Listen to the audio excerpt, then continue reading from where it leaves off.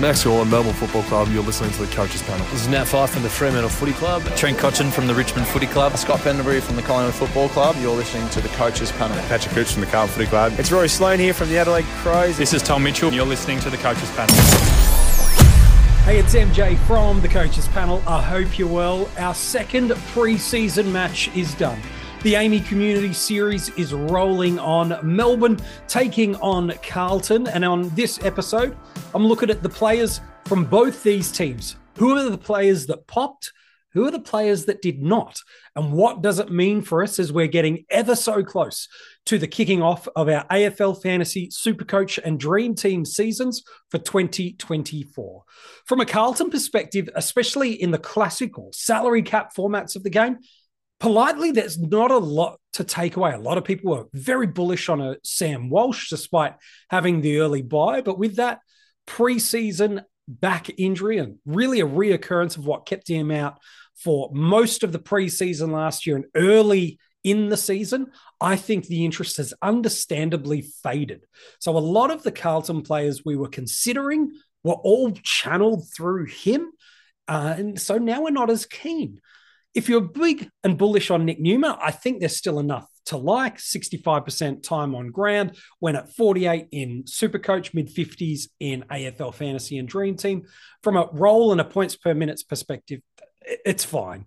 You're not looking for scoring in an isolation or as the defining selection. You're looking for role, you're looking for structure, and he's still in that spot with Sam Docherty spending some time through the midfield as well. I think if you were bullish on Newman, I think you can continue on that pathway. For me personally, I'm not sitting in that camp, but if you were, you probably saw everything you needed. The Hollands boys, while Elijah's going to miss the first couple of weeks due to a imposed AFL suspension, I think in draft leagues, they've probably elevated their performance in people's eyes, but neither of them are really classic relevant. Orazio Fantasia was someone that I'd had a sneaky watch list on. Really cheap value forward for us, proven point, and sometimes that gets undersold, doesn't it?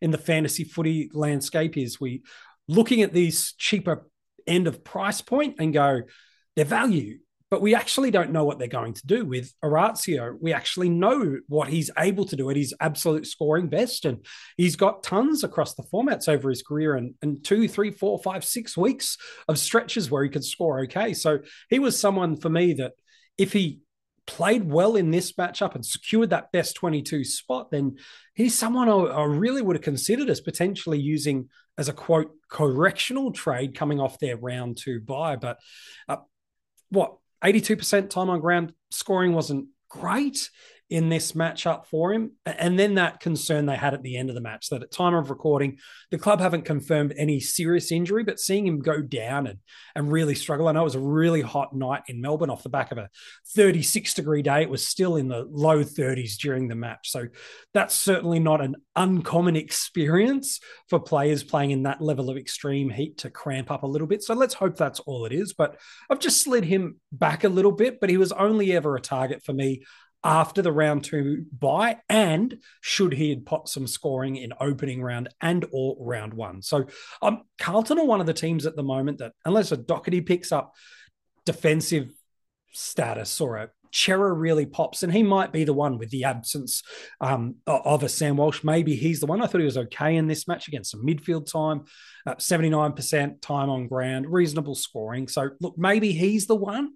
But again, you're looking for captaincy level and vice captaincy level scoring, as well as the value based on that price point. So look, probably not the most relevant team for us, which kind of helps and offsets, because Melbourne, my goodness, they've given us something to seriously consider and seriously talk about. Let's talk at the bottom end from a cash cow perspective. Caleb Windsor, couple of goals, 66% time on ground in this matchup, and solid scoring. But I think what's helped is a couple of elements. One, he's shown he belongs at the level and outside players, and he's more of a wingman and run and gun style player. And while they were really bullish to stay in that early portion of the draft was to secure a player of his caliber.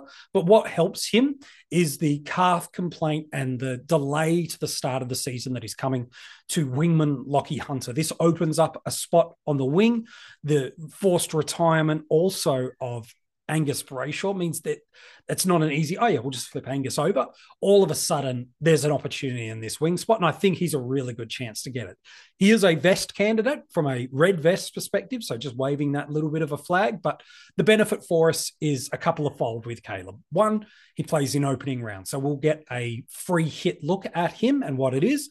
Additionally, because of that, he will get a accelerated price cycle movement, and with best 18s in rounds 2, 3, and 5, we get this opportunity that even if he gets subbed out, we don't really get hurt by that scoring on field in a best 18 component. So to me, I think there's enough reasons and confidence elements that you can select a Caleb Windsor, whether it be on your bench forward or another opening up the DPP link through your midfield, whatever you choose to structure it up, or even the utility position in AFL fantasy. I think Caleb Windsor has really elevated himself into our considerations, and I think that's a fair enough.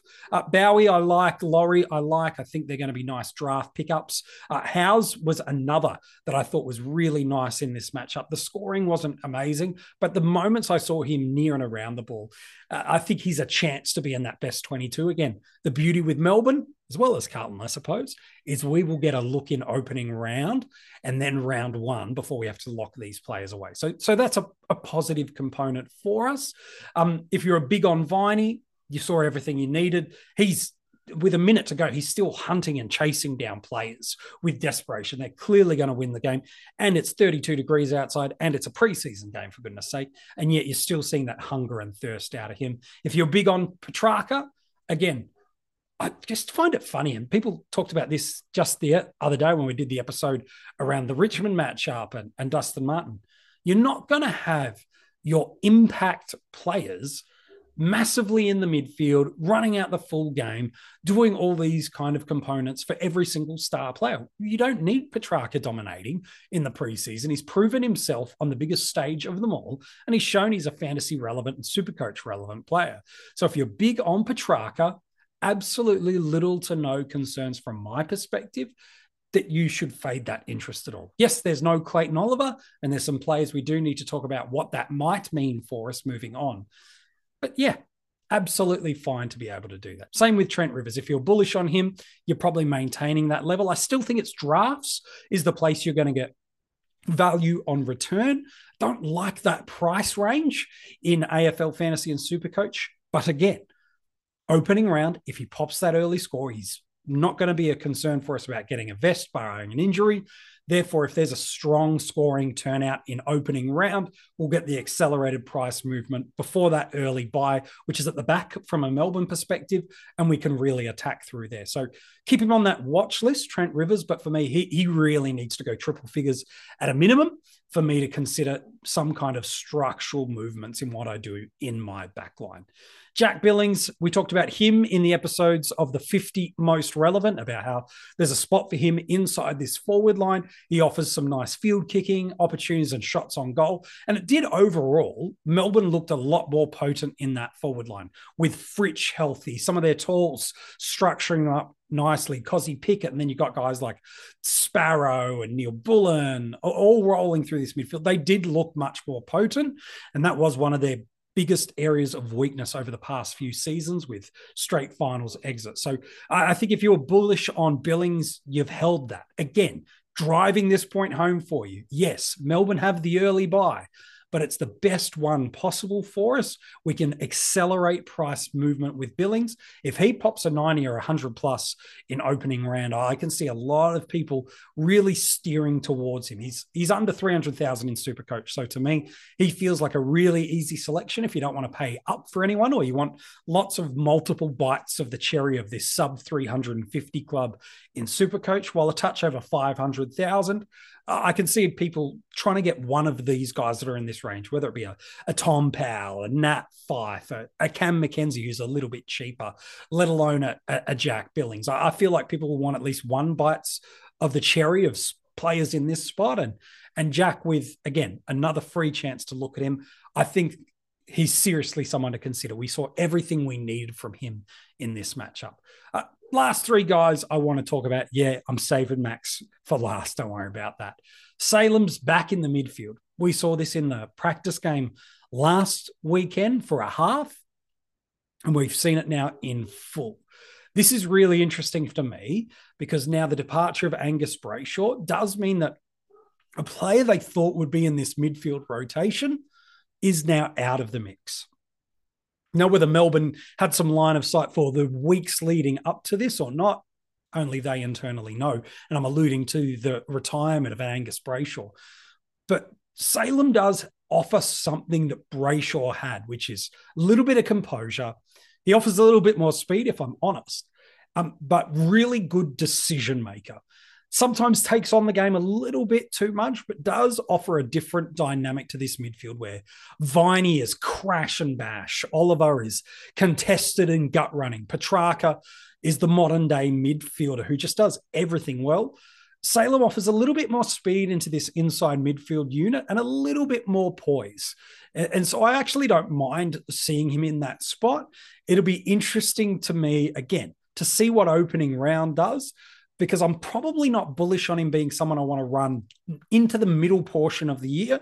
So therefore, I'm looking for a really quick money grab, and maybe he becomes a pathway to getting a Nick Dacos, where Dacos has his round 5 bye, Salem's on round 6, and you quickly make that adjustment. I really quite am interested in that approach, and I think that could be really valid if he's in this midfield mix. But like I said, no Clayton Oliver means people like a Salem, a Sparrow, all get a bit of a different look into this midfield. And so this is where opening round is going to be so crucial, because if this is what's true, the fact that off 74% time on ground, he goes 23 possessions, gives us tons across the formats and picks up almost double digits tackles and a handful of marks. That's a really nice score build. And Salem has shown off halfback before he can score tons and regularly for us in fantasy footy. So someone I think you just need to bump up your watch list a little bit more, but will be ultimately determined by opening round about whether you select him or not. I'd be bumping Tom Sparrow up my draft watch and draft rankings a little bit off the outcome of that. He seemed to really benefit some additional midfield time. He did kick 3 goals, and we know this about Melbourne players, that when they dominate the scoreboard, there's different mid forwards or forwards that pop their scoring well. In this match, it was Sparrow and also Neil Bullen. Pickett was okay in this one. He really could have had a field day if he kicked straight despite kicking and getting a super coach ton. So we do know that it's a little bit horses for courses in this midfield mix, but I quite like Sparrow as someone at that kind of latter end in that midfield spot. I feel like he could return some value and maybe get you some 20, 25 points per game of value as one of the last few midfielders you get. Of course, if you're drafting it this weekend, he might just go up even earlier in draft boards and not maybe return as much value for you. So I like him on draft day. I'm not sold on going super early on him, but if he's there in the right spot on my draft, given I think he's going to inherit some of that extra midfield vacancy of Angus Brayshaw, he's going to slide into that mix. But we got to talk about Max, don't we? Big Maxi gone. 24 touches, 30 hitouts, a couple of goals, and off 74% time on ground, goes a monster 130 in AFL Fantasy and Dream Team, 185 in Supercoach. The points shouldn't sway you, but gosh, it does make you sit up and pay attention, doesn't it? But let's be honest, if you're not a Max Gawn owner right now, either watching this game or listening to your favorite content creators or watching or listening back to this episode and you hear me just run through those stat lines. Again, that's only off 5 marks and 2 tackles. It does put this reminder to you of what he's done in that solo ruck spot before, what he did in 2020 when he was a 120-odd guy in the adjusted averages of AFL Fantasy and verging on 140 in Supercoach. We know Max in this mood, man, he could be the best scorer across the formats for the year. And so he might not present the financial value and points value that a Cherry or a Grundy combination, but seeing him in that mode last night, in again, 30-odd degree heat, rucking against Pitternet and De Conning, does make you at least pay some attention. One of the things that was really interesting to me, and it's probably been undersold so far in AFL Fantasy and Supercoach communities at the moment, is the impacts of these new ruck rules where you can put your arm out to impact the ruck contest and then be able to create that hit out. And then from a Supercoach perspective, that hit out to advantage possibility. There's not many rucks that impact the game to the level of Max from a physicality and a mobility combination. And so he politely just ragdolled at will these two boys. And so DeConning's fine, but he's on the ascent. Pilanet is just a baseline ruck, and he just absolutely dominated them. The reason we've got to have a consideration about Max is if you're holding him right now, if you're already on Max, you're not changing that at all. You've seen what you thought, you've seen a little bit of upside, and you've seen some scoring potential. The people this really means a consideration and conversation is Cherry and Grundy. The good news is this: you don't have to make that decision yet. You get to see what these boys do over their matches this weekend, and then you get to see opening round. You get to see Grundy. You get to see Gawn. You get to see both of these guys in action playing for premiership points before finalising your decision. Do you have to have Gawn? I don't think you do, but I saw either Tiger Gawn, the Gawn that is going to try to push to recapture that dominance of scoring and prominence in the AFL that he held as they were ascending towards their first ever premiership. So it's a consideration to make, but not an action to undertake just yet. But you do need to have a parachute plan. If Gawn does this again in opening round, you have a really big decision to make, because he's going to accelerate price really fast and he's going to return value on money based on your investment. So what's your parachute? What if Grundy only goes a flat line ton? And if Cherry only goes an 80? Yes, it's still value for money. But if Gawn does this in opening round, now you've got a consideration. The gap between the end of opening round and the start of round one is really quite condensed. So do the work now. What is the parachute that if Grundy and Cherry don't hit the markers you want, what's that ripcord that you are prepared to pull in order to bring a player like a Max Gawn in? He's a really interesting decision-making process. Is it overreacting to just two okay rucks and a guy just bulk dominating and using his presence and just getting a feel for it after? I think Melbourne would admit they were fairly underwhelming in their first practice match and just trying to kick that cobweb out. Or is this a sign of things to come? I think you've got to get that plan now. You don't have to start Gawn. There are multiple other avenues and options, but you do now, as a non-Gawn owner, need to have your parachute in case he does what we just saw in opening round and Grundy and Cherry do not. You need to have that visibility now so you're not panicked in those final few days heading into round one. It's probably the biggest dilemma we've got at the preseason so far is, has Gawn made enough of a mark for you to make the move? Make that decision now. And if you're watching this on YouTube, you can comment below and let us know. Were you already on Max Gawn? Have you changed your tune if you're a non-owner? Let us know in the comments section below. Or if you're listening to the audio episode of this podcast, you can, of course, get in touch with us through all our social media channels. The links are in the description of this episode. We would love for you to go and get involved in the conversation on Big Max Gawn.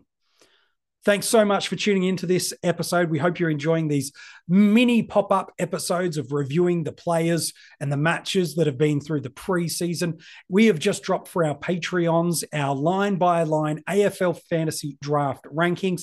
If you'd love to get those are available for our Patreons, whether it be at the breakout, the premium tier, or at the cash cow level. All of them have been given access to those. All you need to do is sign up to our Patreon. All the details for that in the description of this episode.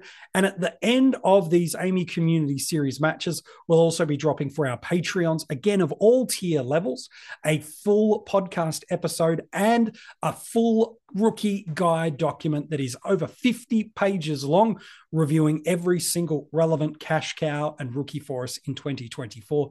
We'd love you to be able to go and do that. Hey, thanks so much for tuning in for another episode. We are 2 games down in the Amy Community Series, and already plenty of things have been moving and plenty more will continue to be considered as we get closer towards round 1.